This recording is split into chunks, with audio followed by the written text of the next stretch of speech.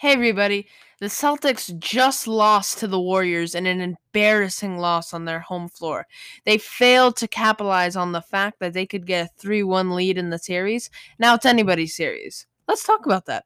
Well, I first wanted to call out three guys on the Celtics' roster: Grant Williams and Peyton Pritchard. Did I say three? I meant two.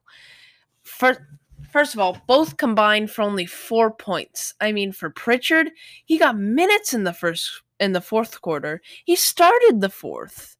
What happened to that amazing game 1 fourth quarter where he's knocking down all the threes? Where's that Pritchard? Also, Grant Williams, he got 1 3 and that's it. I mean, what happened? He had an amazing game 3, and that's it now. He wasn't crashing the boards. He was getting in foul trouble. He wasn't doing anything. Another thing. How are the Celtics described as a much bigger team, and they get beat not only in all forms of rebounding, but also points in the paint? Like, how does that happen? They are so much bigger, taller, stronger. I mean, they showed that in Game 3. They were just bigger than them.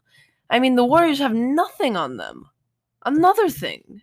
Why why do Horford and Williams always back up on Curry? They're worrying about Kevon Looney when Steph Curry's squaring up for a three. If Kevon Looney has to beat us, I'll take that. Guard up on Curry. Prevent him from taking a wide open three. That's so simple. Last thing. In the last couple minutes, the Celtics looked scared. They weren't themselves. There was about a minute 40 on the clock with a 3-point Warriors lead, and they started jacking up threes. They had time to get a good quality shots. They didn't need to get a three, and they wasted it.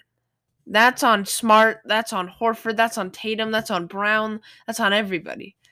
They had the time, but they wasted it. What do you think? Should the Celtics do anything else for Game 5? Bye-bye. This has been Nick Sports. Bye-bye.